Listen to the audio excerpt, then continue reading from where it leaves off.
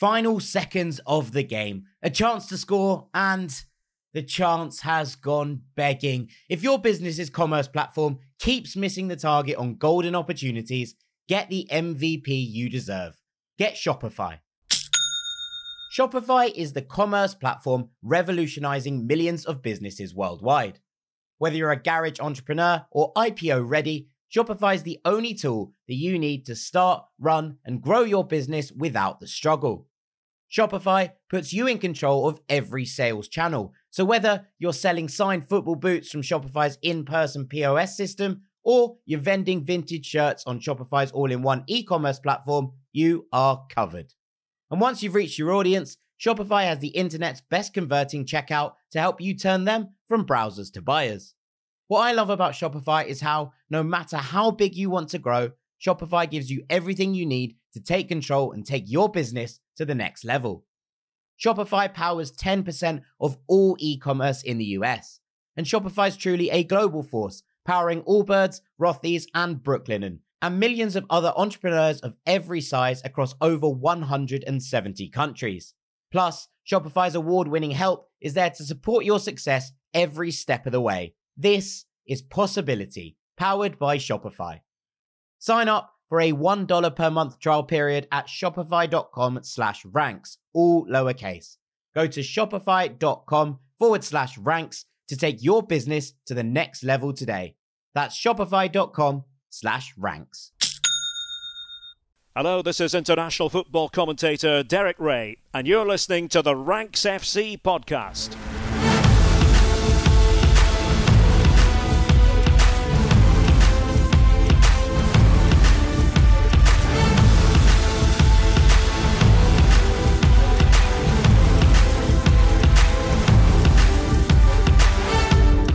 Rank Squad, and Happy New Year. Welcome to Ranks FC. It's your favourite football podcast back for 2024. My name is Jack Collins and I'll be your host today. And joining me is our transfer guru, Mr. Dean Jones. How you doing, mate? Hello, mate. Happy New Year, Rank Squad. We're back for another year of Ranks. How many years have we been going now? It's been a fair few, mate, isn't it? 4, 5? We started in 2020. Well, we started Ranks in 2020, but obviously BR Football Ranks began at the start of 2019. So we'll be entering our 5th year or into our 5th season of podcasting together.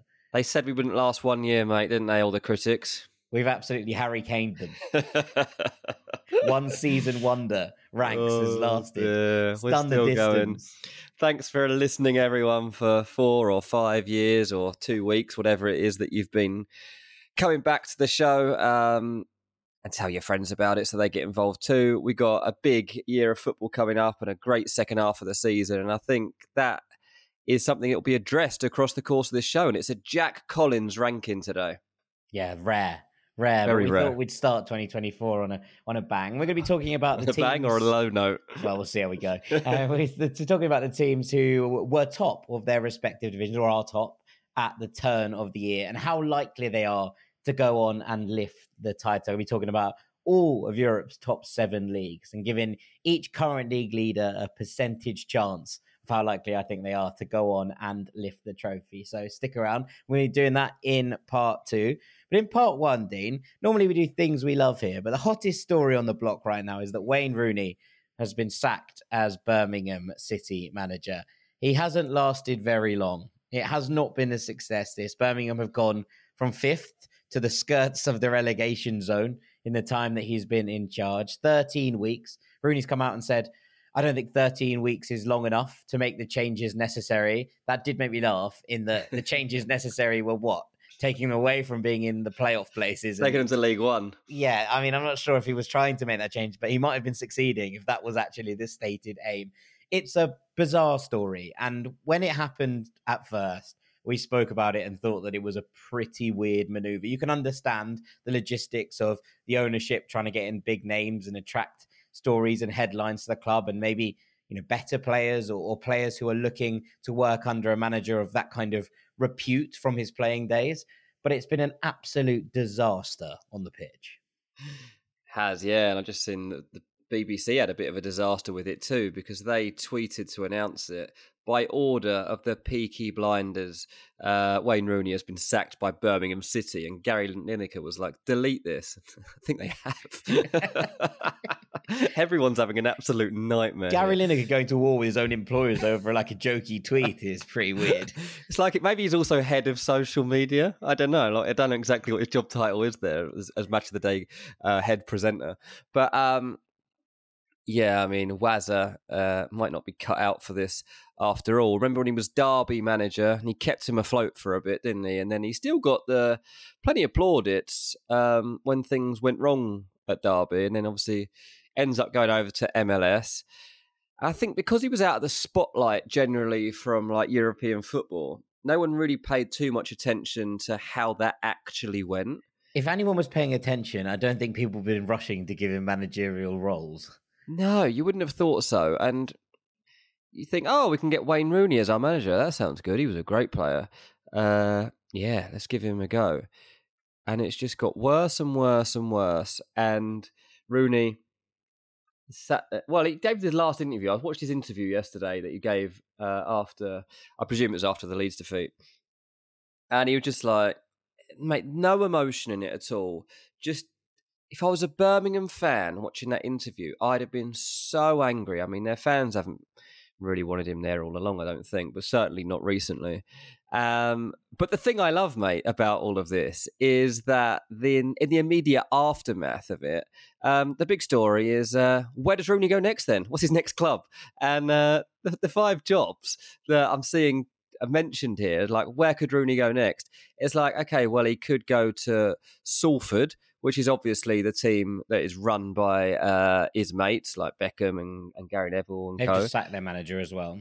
Yeah, so Salford City, I mean, look, maybe that is his level. Like maybe that, you know what? I actually think as you know, decisions and options go, that's not the worst shout. Salford are a bit of a basket case club because obviously they have, you know, quite a lot of financial advantages, and actually, given the level they've been playing at and the players that they've had playing for them, you would have expected them to have done better over the last few years. But it's quite a difficult balance to strike when obviously there are names in there who are, you know, at that level are household names. But the real stars of the show are the ownership, which is a bit of a strange place to be.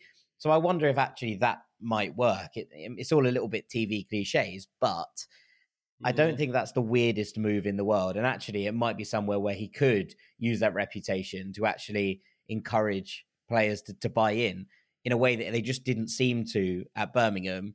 I mean, look, they would have seen John Eustace coaching. And look, John Eustace's CV isn't highly, highly decorated. He's done a good job coaching wherever he's been. He was part of a lot of different setups. He was originally part of Stephen Kenny's setup when he was with the youth teams in Ireland, moved into the senior team, moved out of that quite quickly before, you know, taking the Birmingham job. But actually, I think at QPR as well, he was quite highly regarded as a coach. I think the difference here is that we're seeing a coach taken out who the players have clearly bought into last season and then at the start of this season.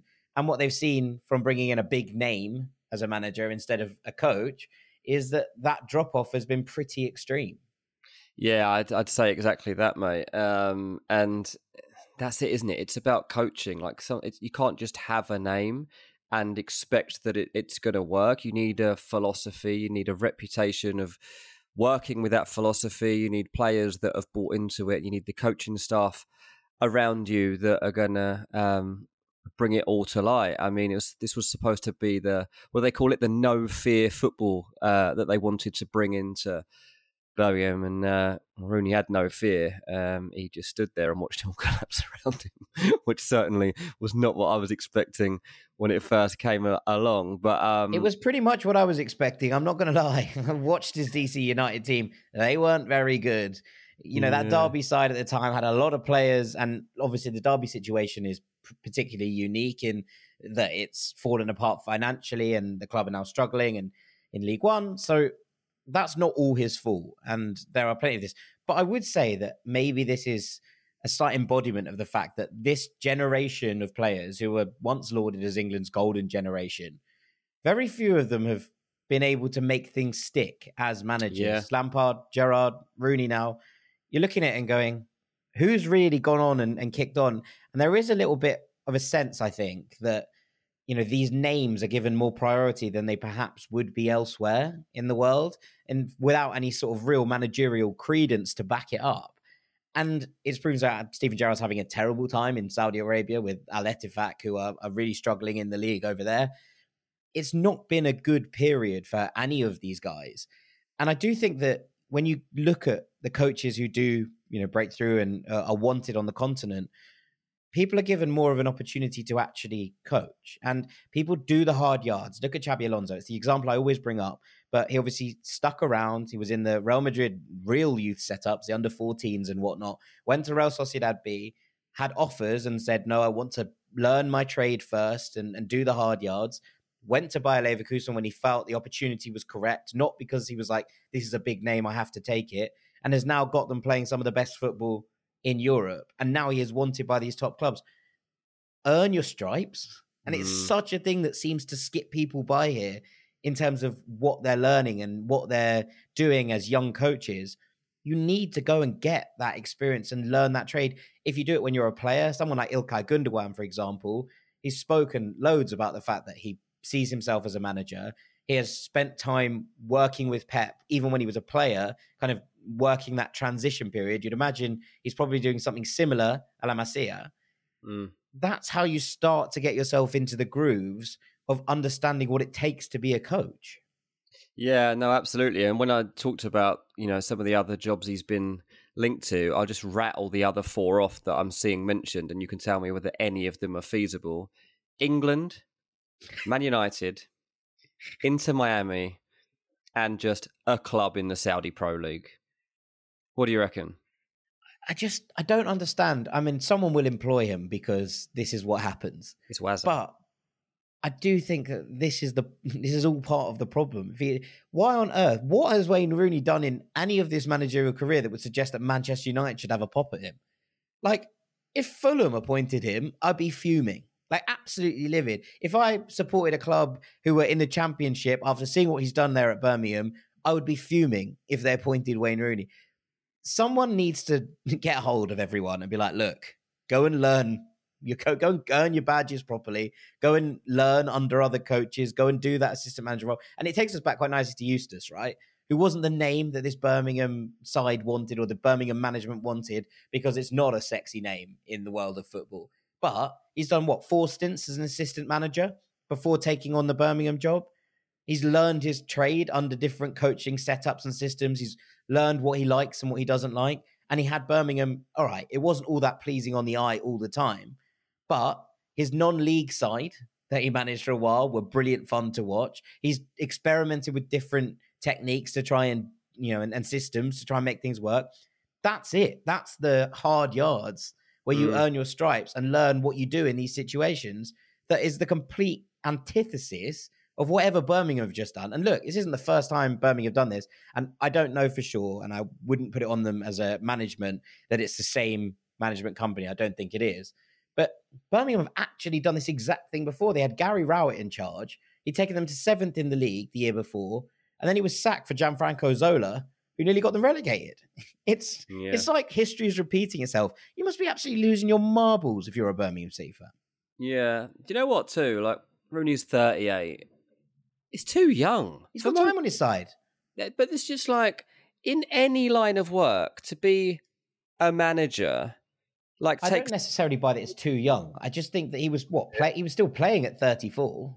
I think there's so much you still don't know about people, about how to deal with scenario. And I know he's been in football dressing rooms for 22 years. I get that. But that doesn't mean he knows how to manage the situations, because that's something that comes with maturity. And look, I wouldn't have Wayne Rooney down as a particularly mature person, to be honest.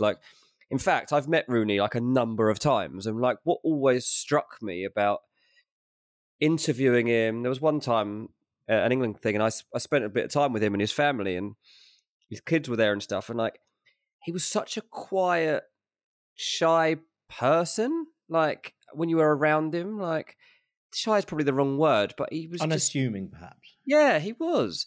And I always found it quite surprising, because on the pitch, he was so different to that. And I I wonder what he's like around the players because, that confrontational Rooney that we used to see on the pitch, and as a captain, sure, because he could have been good because he was a leader on the pitch. He leads by example and stuff, but he can't lead by example anymore. And one of the problems of being a great player is that you have to adapt. You have to adapt and you have to accept that the players you manage aren't going to be as good as you were. And I think a lot of managers have found that difficult in the past. And so if that's one of the struggles for Rooney, then it wouldn't be the first example of this happening. But he was a literal child prodigy that actually fulfilled his potential, which is extremely rare. Yeah. Right? I've hardly ever seen this happen to someone to come through at 16 and then have the career he did. So to now be a manager at 38, have barely had a second out of the game, I just feel like he probably, like you say, could have just done with stepping back into another role and just seeing how things actually work and what will work for you. So we'll see, mate. We'll see where he lands because he's going to go somewhere. We will. The next job will be one to keep an eye on. With that, I think it's probably time for us to end this first segment. After the break, we're going to be talking about the teams leading their respective divisions and how likely they are to win the title. Don't go anywhere. Welcome back. You weren't expecting that, were you, people? It's never me that does this part of the show, but it's a Jack Collins ranking this week. And so I get the luxury of being the host, the guy that just sits here and listens to what the other guy with all the wisdom has to say. And usually it is the guru wisdom, isn't it? We usually know that it's me that comes up with all the brilliant stuff and Jack that just sets it up. But are you sure you want me to carry on doing this, mate? Yeah, keep doing it, mate. You keep doing it. But I'll save my guru wisdom for the third segment where I will talk some gibberish about life.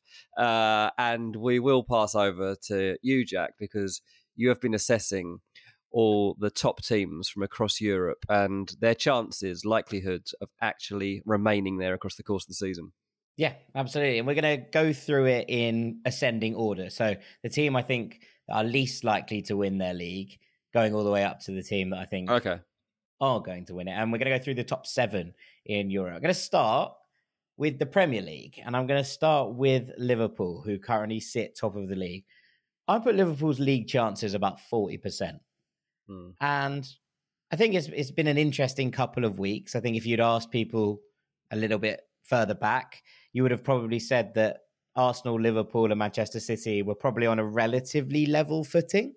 I think what we've seen over this Christmas period and this festive period is that Liverpool have managed to dig out results and find results even when things have been a little bit more difficult in ways that someone like Arsenal, for example, hasn't. And I think therefore they go in here about 40%. It feels low, and these are all going to be ascending upwards. But equally, if we were saying that it was 33% and they were all relatively equal a couple of weeks ago, I think moving them up to 40 feels like around the right mark. Now, Liverpool are 3 points clear of Aston Villa in second. They are 5 points clear of Manchester City in third, but Manchester City have a game in hand. And they are 5 points clear of Arsenal currently in fourth. So there's a little bit of a gap opened up there between Liverpool and Arsenal after Arsenal's 2 losses in a row. And it has been a moment that you kind of look at it and go, okay, Liverpool have found their feet. And we speak about this relatively regularly on our Patreon podcast when we're asked questions about Liverpool and the title race, in that it feels a little bit like Liverpool are a year ahead of schedule.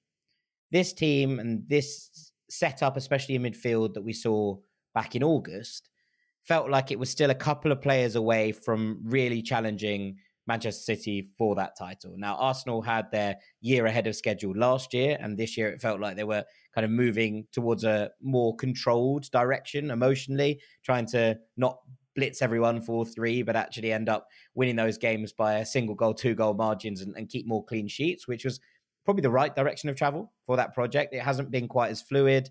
It hasn't been quite right for Arsenal. But Liverpool are starting to click quite nicely. Now, we say this with the fact that Mohamed Salah is about to disappear for AFCON, and he's been, again, a huge part of the way that this Liverpool side attack, their most potent threat. So what that does in terms of this month is still up in the air. Whether players can step into that role, whether someone like Harvey Elliott can step up and become that player, or if it's Diogo Jota who plays alongside Darwin with Cody Gakpo there in the middle. But I just feel like Liverpool feel a bit more in control than we used to. Now, they registered a Premier League record XG of 7.27 against Newcastle. Now, this Newcastle side is depleted at the moment. They are lacking defensive reinforcements, but it does show how committed to going forward this Jurgen Klopp edition of Liverpool is. Liverpool 2.0, as some people have been calling them under Klopp. And I think that as we progress through the season, this team feels like it's growing into itself a little bit more. There are still a few question marks. I wonder what the midfield looks like in a big game against City, or we'll find out what they play in that FA Cup tie against Arsenal in a couple of weeks. But what does this midfield structure look like when everybody's fit? Can they play this way for the entire season and beat the big boys?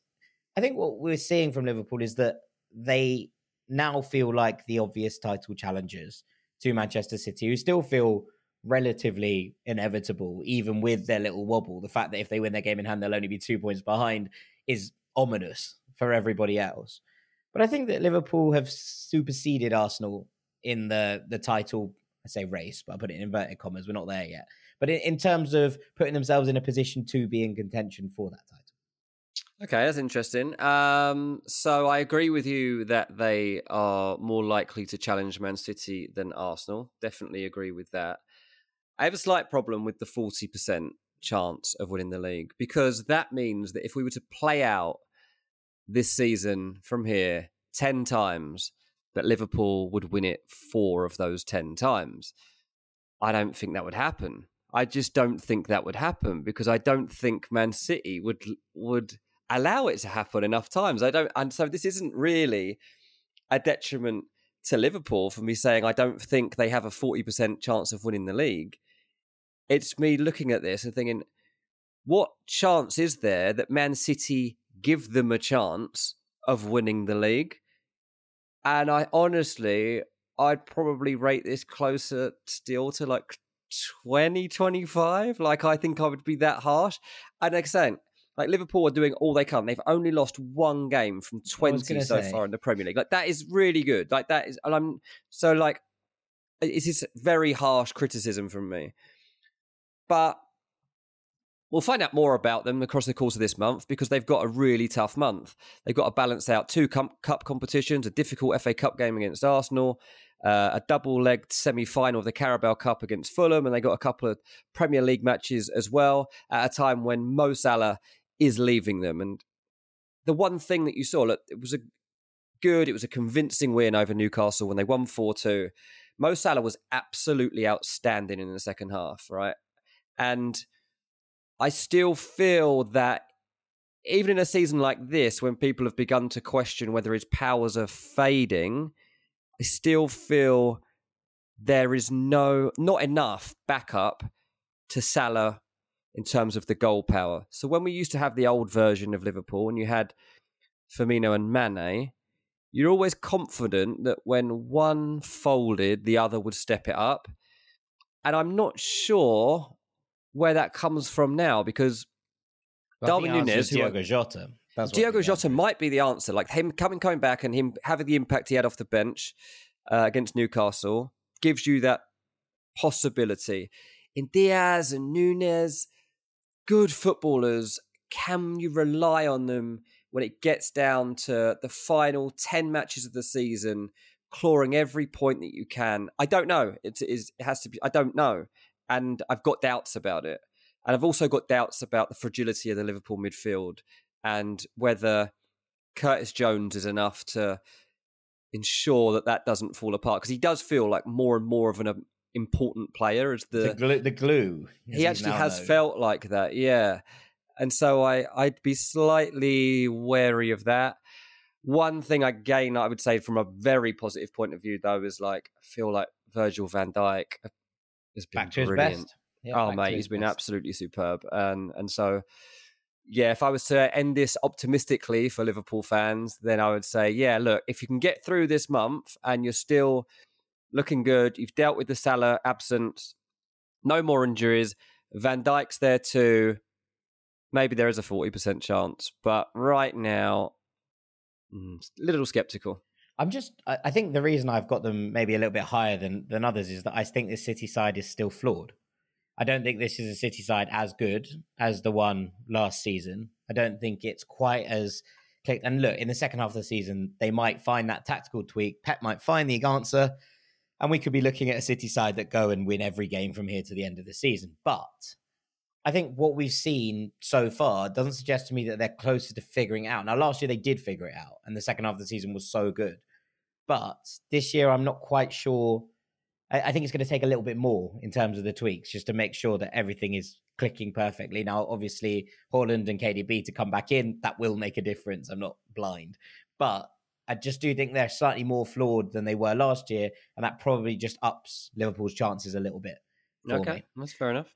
Okay, I'm going to move on to Portugal very quickly. I'm going to go to the Primeira, where I have Sporting at the top of the league. Well, everyone has Sporting at the top of the league. I have their chances at around 41%.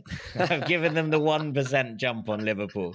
Now, Sporting are 1 point clear of Benfica in second and 3 points clear of Porto in third. And I think what's been really interesting about this Sporting campaign is that it's been relatively quiet. It's been a little bit under the radar. There was a lot of noise around Benfica and the way that things panned out for them in the Champions League, where they looked absolutely dreadful for a while. They were sort of ticking through games a little bit more in the Primeira, but even then, not everything was perfect. It felt like the results were kind of there, but the performances weren't quite. They've dropped a few points in the last couple of games. They've taken a couple of draws, but it's not been dreadful. Whereas Sporting have lost twice in their last 5. And yet, the big win over Porto that put them 3 points clear at the top of the league, 2-0, it was a pretty wild game. Gyökeres actually had Pepe on toast for most of it. And then Pepe got himself sent off in the most obvious way possible, just throwing someone on the floor. You're like, oh, he's still there, still got it at 40 years old, still throwing people around. I think that Sporting feel like the most comfortable team. I really like this new midfield pairing they've got of Morten Hjulmand and Hidemasa Morita. They feel like a really good mix. Now, Morita's obviously going to head off now to the Asian Cup. It's going to be interesting to see how they deal with that, whether it's Pedro Gonçalves that drops a little bit deeper and opens that up for someone like Trincao to come back in. But I think the biggest obstacle to Sporting winning the league here is that I'm not sure how many of these players are still going to be here at the start of February. There's been discussion over Usman Diamande. There's been discussion over Gonzalo Inacio. They've both been very, very impressive and important to the way that this team develops and kicks on. Now, there is backup. Obviously, Luis Neto's still in there. There are some other players that can drop into these areas. But I think that the main thing holding me back from putting them as kind of outright favourites, if you will, is the fact that this team feels like they could be 1 or 2 pieces away from crumbling, and those pieces are in high demand. Now, there's been some relief for Sporting fans in that Gyökeres has basically come out and been like, I don't want to go anywhere. I want to stay here. I'm loving life. And he's been brilliant. Yep. But I do worry if the big bids come in here in January, if they're going to be able to keep hold of a few more of these key pieces. Yeah, interesting. I mean, obviously you watch Sporting way more than me, so I'll trust your 41% on this one, mate. But someone like Gyökeres, like you're not going to have him walking out on this project like this soon. And actually, what I'm told, Gyökeres is not that tempted in coming back to the Premier League, or coming to the Premier League, I should say, this soon anyway. I think he'll stay on the continent even when he does make the decision to leave Sporting. But it's a constant battle, isn't it, for clubs like Sporting they unearth these players or they give them the platform to fulfill their potential. And a year later, they're trying to keep them because they've gone through the ceiling of where you thought they might get to across the stage of that first season. So perhaps that's the situation we're in right now. Obviously, they've got... How many players have you got that could potentially leave? I mean, Inacio... Diamande. I think Inacio, Diamande, the main two. They've been such a stalwart of this back line, and the back line is so important to the way that Amorim sets up. Basically, that 3 at the back has been an absolute cornerstone of everything that he's done at this football club.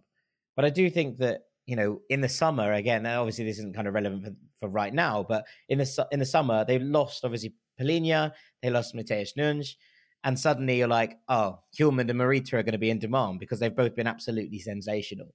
And that is, I suppose, the conveyor belt. That is the reinvestment. It needs to be right. But right now, I just feel like this side is really nicely balanced. And there are going to be, I think that considering that Benfica have been a little bit all over the place this season, considering how good they were last year, and that Porto feel like they're a step off where they've been in the last couple of years.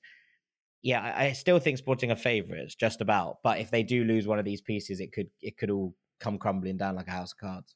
Yeah, okay, fair enough, mate. So 41% for them to go in the league, 40% for Liverpool. Is the next one going to be 42%? No, we're jumping. And we're jumping to the Bundesliga, where we have Bayer Leverkusen. And I have them, and you're going to hate this, at 55%. Why am I going to hate it? Well, I figured that they're ahead of Bayern Munich, who are inevitable in so many ways in the Bundesliga. Oh, yeah. Leverkusen are 4 points clear of Bayern at the top of the Bundesliga, although Bayern do have a game in hand. They're the only side in Europe's top 7 to have gone unbeaten in all competitions since the start of this season. And on form, I think they're the most exciting team in Europe to watch. Their depth is also starting to shine through a little bit as well. And obviously watch that game against Bochum, and Patrick Schick scored a brilliant hat-trick. He scored as well in the Europa League. It's a nice reminder that there's options outside of Victor Boniface, which should stand them in good stead as he heads off to AFCON. So I think that sometimes you're looking at these teams and you're looking maybe at like a Stuttgart and at Girassi and going, how on earth are they going to cope without him? Yes, Dennis Undav's been good, but how are they going to cope without their main guy across the course of the next 3-4 weeks or however long he's away for? I don't feel quite like that with Leverkusen. And I think Xabi Alonso, and we mentioned him earlier, has done a beautiful job in the timing of incorporating Schick into this side. Because now, as AFCON begins, it feels like Schick's like, I'm the main man. I scored a hat-trick in the last game. Of course, he wouldn't drop me even if Boniface was here. But he doesn't have that problem. So I think that what we're seeing from Leverkusen has been so impressive. They've been so much fun. Their fullbacks are maybe the most exciting duo in Europe in Grimaldo and Jeremy Frimpong. I don't think anyone's going to leave in January either. That's a big thing, because I think that whilst there was interest in a lot of these Leverkusen players, the fact that they're top of the table here and the fact that they feel like they're part of a really cool, exciting project right now probably makes people go, hang on, if I'm going to leave, it's going to be in the summer. Florian Wirtz is back to his best. We're seeing some really, really good football from Leverkusen. So I'm going to give them the edge. I backed them in the 5x5 early on in the season to go and win the league. Obviously, there is historical context to think about in that Leverkusen are perennial bridesmaids rather than brides. And even when everything seems to be landing for them, there's a famous year, obviously, they're top of the league and in 2 finals, and they bottle all 3 trophies, giving them the Leverkusen tag. But there is just something about this side that feels like it's got more to it than fate. Well, yeah, I mean, they don't lose. So, I mean, that is something that's in their own hands and something that they have to take credit for themselves and believe that they can build on it. Obviously, yeah, the reason that I'll be sceptical is that Bayern Munich just always come through, and that's something that I will continue to expect, even though Leverkusen are ripping it up. I mean, you just talked about those players. I mean, if you were to look at this season, like Florian Wirtz has just been ridiculous, like absolutely outstanding, and probably the standout from that team from what I've seen. And at the back, you've got Kosunu, who's been superb as well, and he's on a few teams' radars now as well. I mean, Jonathan Tah's the guy at the back that gets spoken about the most, but I don't think he's really had the edge on him. And Granit Xhaka, like, what an addition he's been to that team. And like, I think, in a global sense, he wouldn't be underrated if you watch Leverkusen. But if you don't know about the impact that he's had on that team, then you need to know that it's significant. Well, he's kind of Alonso's on-pitch manager, right? And his experience in a team that has a lot of young stars in it is so important to the way that they play, but also to making sure that these players do believe they can get this over the line. It's one thing having a load of young stars, but you need to have people in there that are going to guide them through periods where things aren't quite as rosy. And Xhaka feels like he's absolutely fulfilling that role right now. And I think that it's really important to have players like that in there. I just think that whilst there is obviously key players, you say there, Sunu's there. We talked about Boniface already. He's going to be off. Tapsoba as well in terms of AFCON. But what you're looking at is players that step in. Nkapie has been absolutely sensational. Stanisic came in on loan from Bayern Munich as playing in this sort of right centre-back role, which feels perfect for him in a 3, because it was kind of unsure whether he was a right back or a centre back. Suddenly, on the right-hand side of a 3, he looks really good. And I think the way that Alonso is starting to rotate this Leverkusen squad to keep people fresh and keep them alive through these different competitions feels really, really important right now. And I think that there are problems at Bayern too. And that in itself is probably just about enough to let me give Leverkusen the edge here. So yeah, I'm going to go 55%. It's pretty bold, mate. 55 is pretty bold. I mean, you've gone out. The max I could have gone is 50. I'd have said it's a 50-50 between them and Bayern. I don't think I could have given them the edge, but it's the Jack Collins show today. Exactly. All right, let's go on to La Liga, where Real Madrid are top of the table on goal difference. I'm putting Real Madrid at 65%. Not high enough. Well, I thought you were going to say that. Let me explain. They're level on points with Girona at the top of the table, but 7 clear of Atleti and Barcelona in 3rd and 4th. But Girona are great, and we've spent a lot of time extolling their virtues on this show. They're incredibly entertaining, but they definitely don't have the depth that Real do in terms of making this season stick if things get a little bit tricky towards the end of the campaign. The reason I haven't got Real Madrid higher in terms of the percentages here is that I wonder how they cope if Bellingham's scoring rate drops or if he gets injured for any sort of prolonged period of time. Like, it's obviously been noted that Ancelotti's managing his minutes a little bit carefully. We've seen a little bit of that strapping that was a thing when he was at Dortmund. And whilst he's had obviously a break over this festive period, which would have done him the world of good, I imagine, I just still a bit wary of how sustainable that goal scoring rate and model is and who steps up for them if it does dry up as a well a little bit. So I think that Real Madrid are probably odds-on favourites to win the league at this point. And that gap and cushion over Atleti and Barcelona is really, really crucial to this, because if Girona keep doing this, fantastic, but it will be a miracle. And that's how it's going to go down. So trying to kind of guard against being like, well, Girona are level, because how sustainable is their early season form? They have been brilliant. I think they're going to have a Champions League spot at the very least in this season, but have they got enough in the tank and the depth chart to challenge Real Madrid towards the end of the season? I mean, I suppose the counter to that is that they don't have Champions League football or European football to deal with, and they'll have a lighter schedule than Real Madrid, but I still think you give Real the edge. But yeah, that goal scoring capacity and who steps into that breach if Bellingham does, his form does drop off a little bit or he does get injured, who steps into the breach, not just in terms of numbers and performances, but also in terms of that leadership role that he's almost inherited straight away in this team. So that's the only reason they're not higher. Yeah, okay, that's all right. I can see where you're coming from. Important to point out, obviously, if you are listening to this on Wednesday, Real Madrid play today against Mallorca, or if you listen to it on Thursday or Friday, they've just played, so you can see how they have managed to continue beyond this point in which we are talking. But one thing that Ancelotti has said it ahead of that game is interesting now, because you point out the goals that could be a problem. I've been worrying a little bit about the centre-back situation. Yeah, that's also an issue.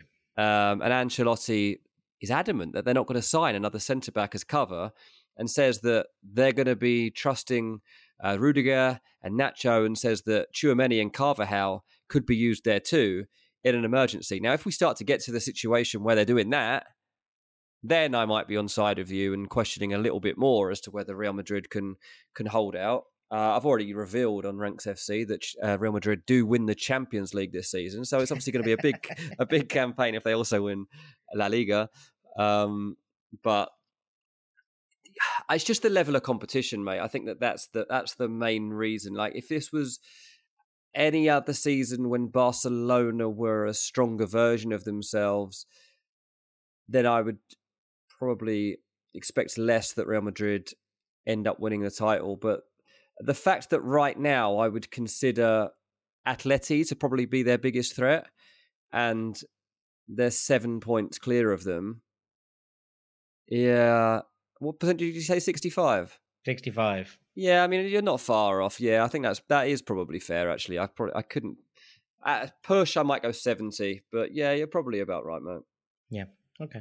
All right. Well, we'll take that. And little smile on his face there. I'm just little pleased with myself. Don't worry. Oh, I got one right. Got one right. Yeah. Right. Going to go on to Serie A, where I have Inter at 75%. Inter are 2 points ahead of Juventus in second, and they've had two bad results in a row, one in the cup, one in the league. But Inter still feel comfortably, for me, the best team in Italy right now. And we've spoken a lot about Juventus, and they deserve credit for hanging in there, I think, in terms of this title race and being behind Inter in a kind of place where you're going, how on earth are they just 2 points behind Inter, considering the season they've had and the complaints from Juve fans across the board about the performances? But the results have continued to grind out. The thing is that I think Inter are just so much better than Juve right now. And that's my big takeaway. I think if you watch these two sides play and you say, oh, one of these teams is only 2 points clear of the other, most people would be like, oh, wow, they're very different. They have very different approaches to the way games are played. And I just think that over the second half of this season, Inter will continue to tick. Whereas I think that teams will start to grind Juve away. And look, I could be wrong. Juventus have a history of doing this, especially under Max Allegri, and actually getting back to that top spot and winning trophies. But I just think that considering what feels like such a gulf in the talent of the two sides, that I can't see anyone but Inter winning the league. Although I do think that, Juve should be given credit for where they are. It doesn't feel, from what I'm watching, that the two teams are in the same ballpark. Yeah, I mean, it is difficult to argue with, despite the fact I have obviously tipped Juve to win the league. Look, Juve have won Serie A 36 times, so that pedigree's there. And if you look at the team that comes up next, of course, it's Inter and AC Milan, both won 19 titles. So, it's not like Inter don't know how to get this done. Juve traditionally have a better history of actually doing the job. But this current version of Juventus, we don't know, have the same guts to keep churning out these results.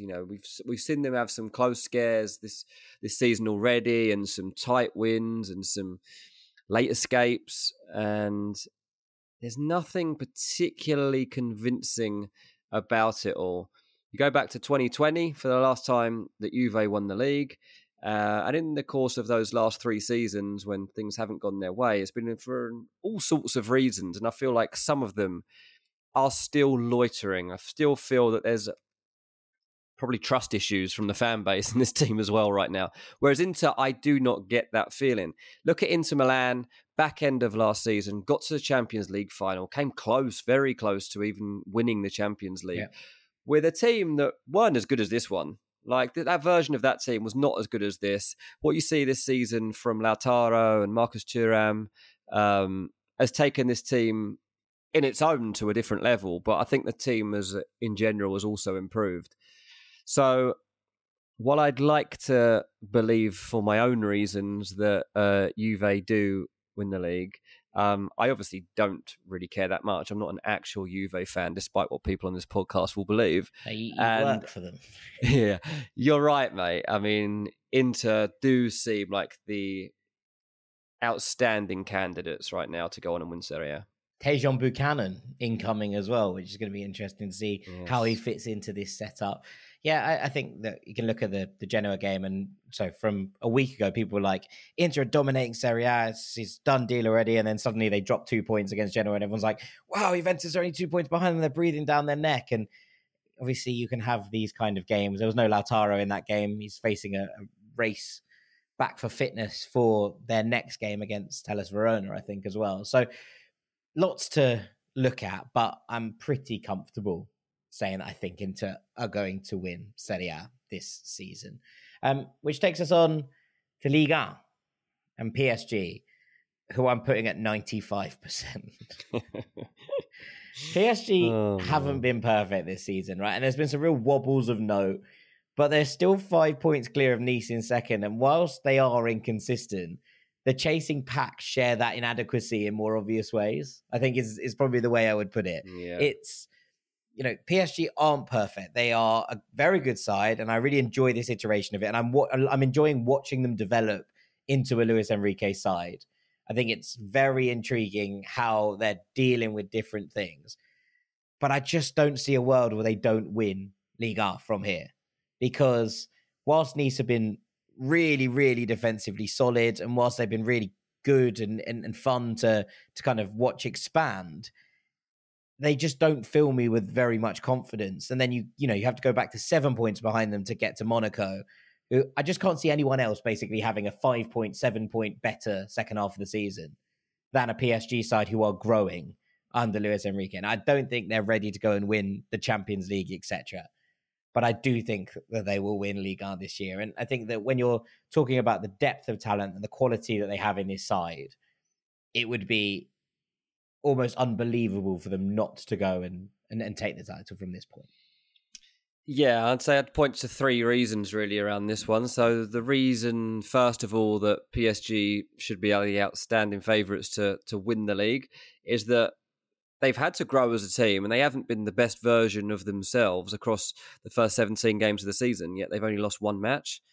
And I would imagine that over the course of the second half of the season, we're going to see an ever-improving version of this PSG team. And that should cause quite a lot of panic and fear for the rest of this division.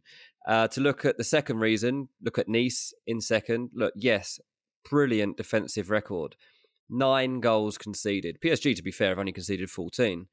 But here's the big difference.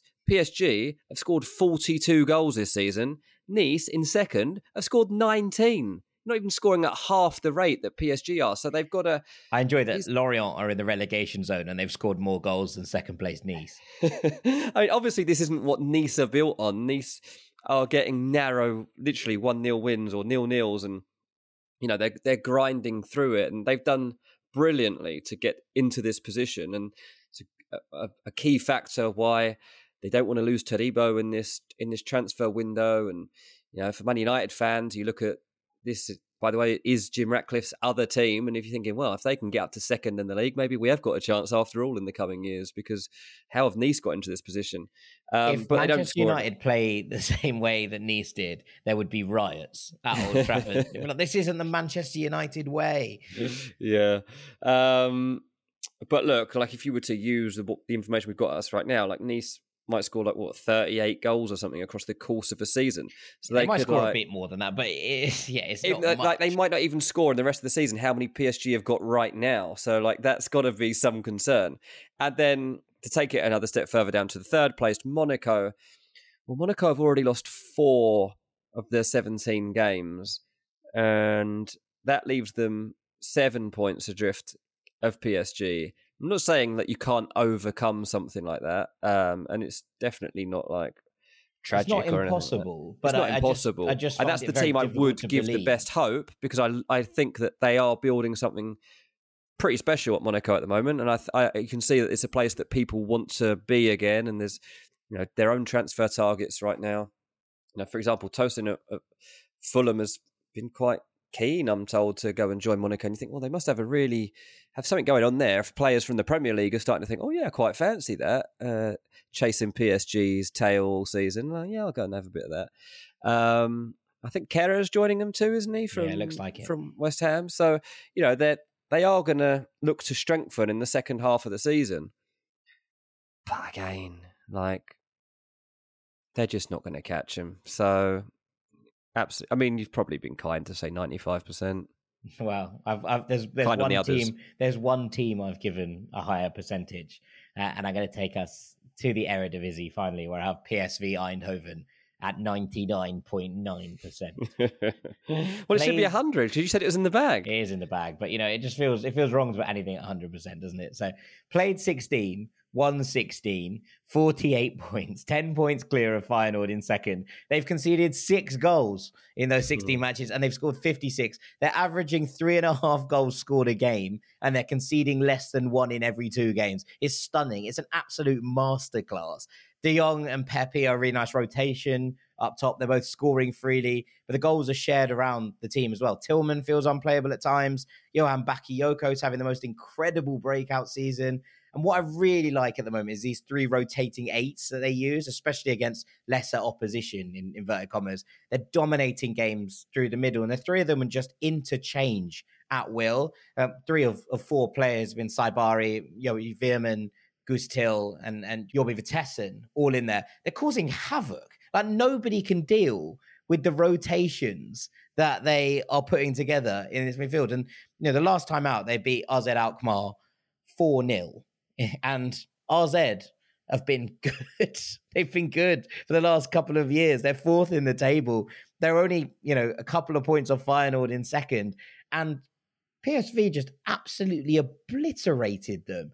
They have the depth across the pitch. They've got the freedom of the manager to go out and really try and punish teams. They feel so well put together. They're set piece dominant. PSV are so complete. And they're miles ahead, I think, of everybody else in the Eredivisie. They've beaten all their rivals. They're showing no signs of slowing down. I think they're more likely to win every single game this season than to somehow give up the title. That's a lock. Have that. It's a lock. Imagine they end the season with a 100% record. I think that's more likely than them not winning the title. They've conceded 6 goals in 16 games, scored 56 along the way. They're 10 points clear. There's absolutely no way that this team is not going to win the league.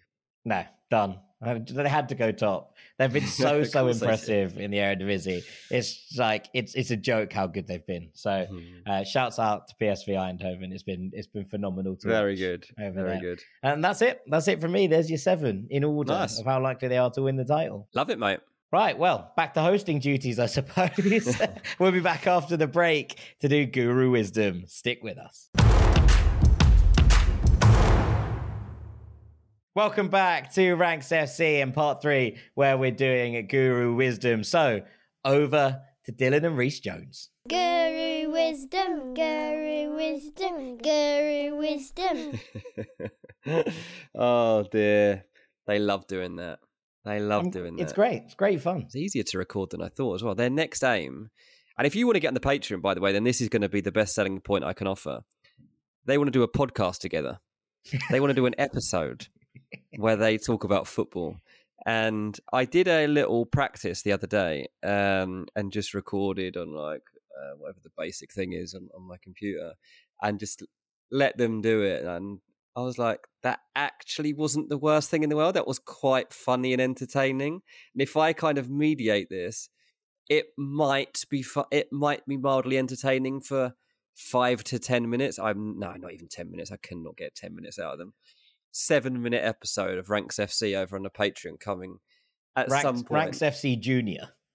Ranks FC Juniors. Dylan thinks his job is going to be on this podcast. He has no intention of getting a real job. He just says he's going to work on Ranks FC.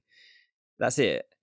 And Reece says he wants to be a grandma who works in a pub. So I'm not sure how his career is going to go. But he's phenomenal. Yeah, that's the sort of insight you're going to get once I get that off. At least you'll watch running. all the games, eh? But yeah, honestly, this is the world I now live on. Come over to Patreon. We have a lot of fun, and we'll be having even more if that show gets up and running. This show on Guru Wisdom, I've decided to help you all with a bit of planning for 2024. It's obviously a new year, new challenges.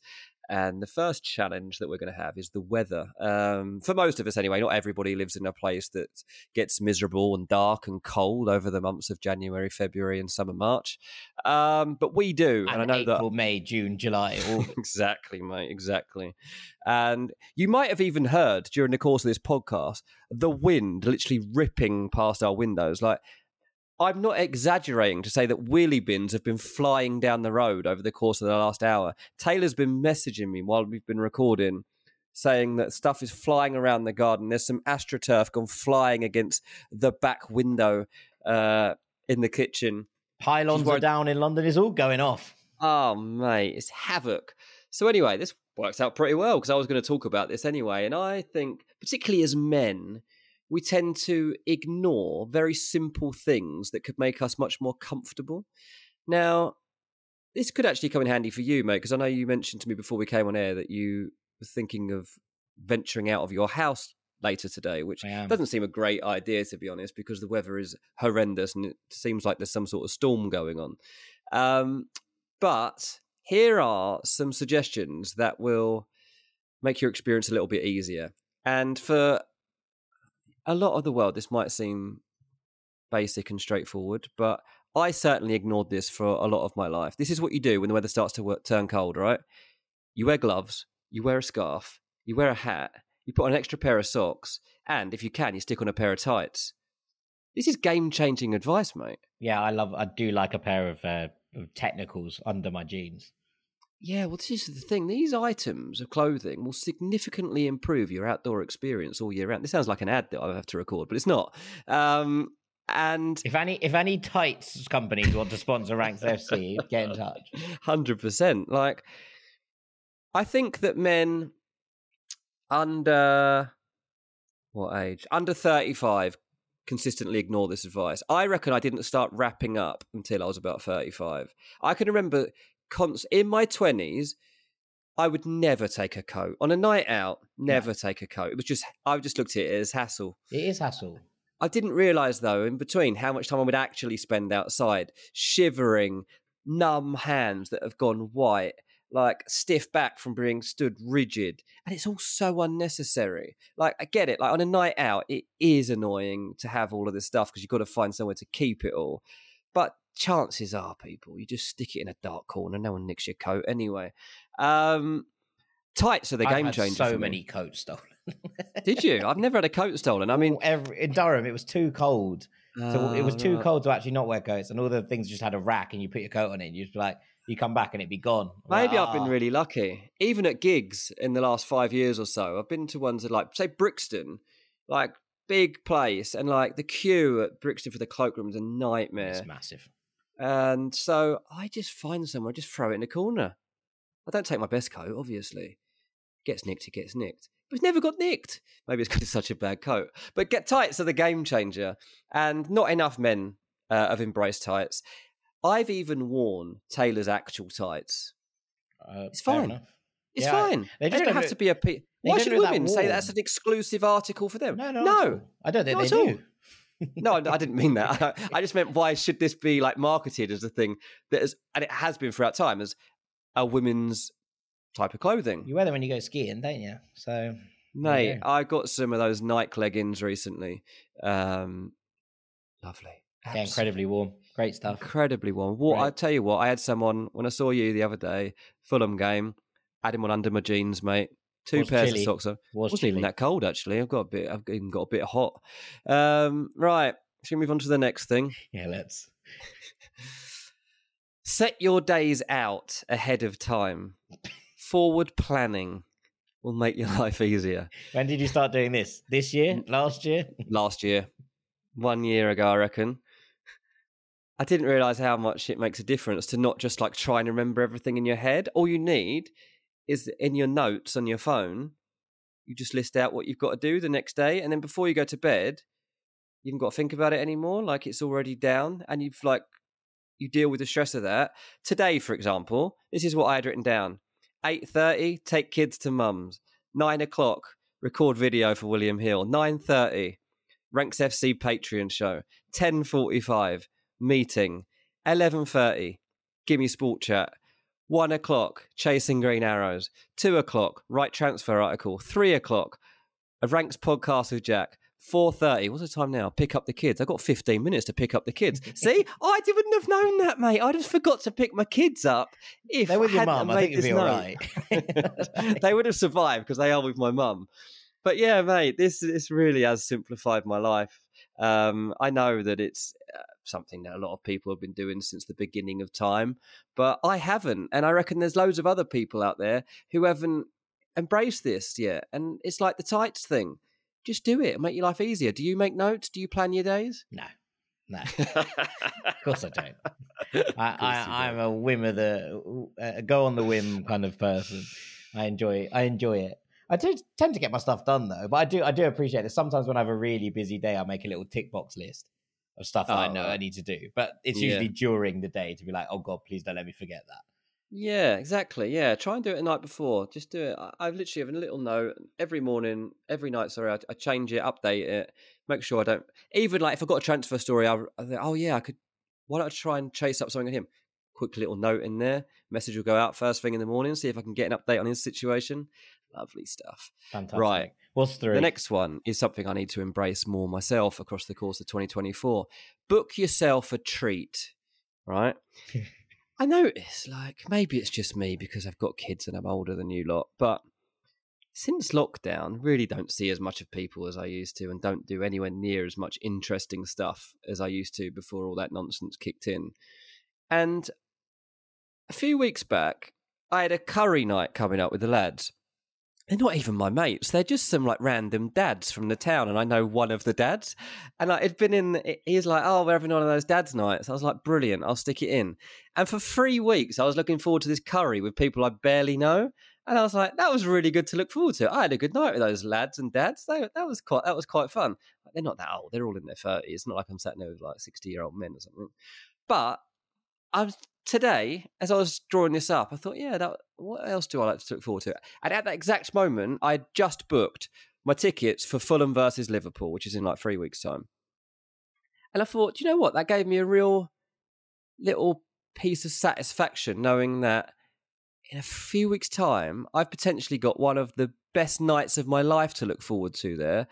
Obviously, it might not turn out that way, but it's nice to just in the back of my mind know that I've got that coming up. So whether it's football tickets, maybe it's a little trip to the cinema, a night out with mates, trip somewhere with your partner, full-blown holiday, I think we should all try to just make sure we have a little event in sight at all times to just keep us going, keep us motivating. It doesn't have to be super expensive or anything like that. Like, don't add any extra stress to your life, but just plan something that you've got to really look forward to so that during these rubbish days, like this stormy day that we're having today and like a busy day at work, think, oh yeah, but I've got that Liverpool game to look forward to. Me and Tay got a spa day coming up in like that's February. a good one. That's a good one. Embrace spa days. That's a great bit of advice. I think we've only ever had one spa day, but my mum got me a voucher for Christmas. Champneys. Nice. I looked it up. I was like, it's going to be lovely. Yeah, really nice. Absolutely lovely. Someone's going to give me a massage. I'm going to spend a night in a hotel with no kids and I can eat without anyone disturbing me. It's going to be like best day of my life. Is it in January? Because there's someone going to definitely be disturbing you. Me ringing you up being like, can you check on this player for Fulham, please? It's definitely not in January. I'm not going away this month. It'll be in February or March. But yeah, treat yourself, people. Give yourself a little something to look forward to. Yeah. Mine's my skincare routine. Class. Oh, every night. yeah. Skincare routine. It's my New Year's resolution.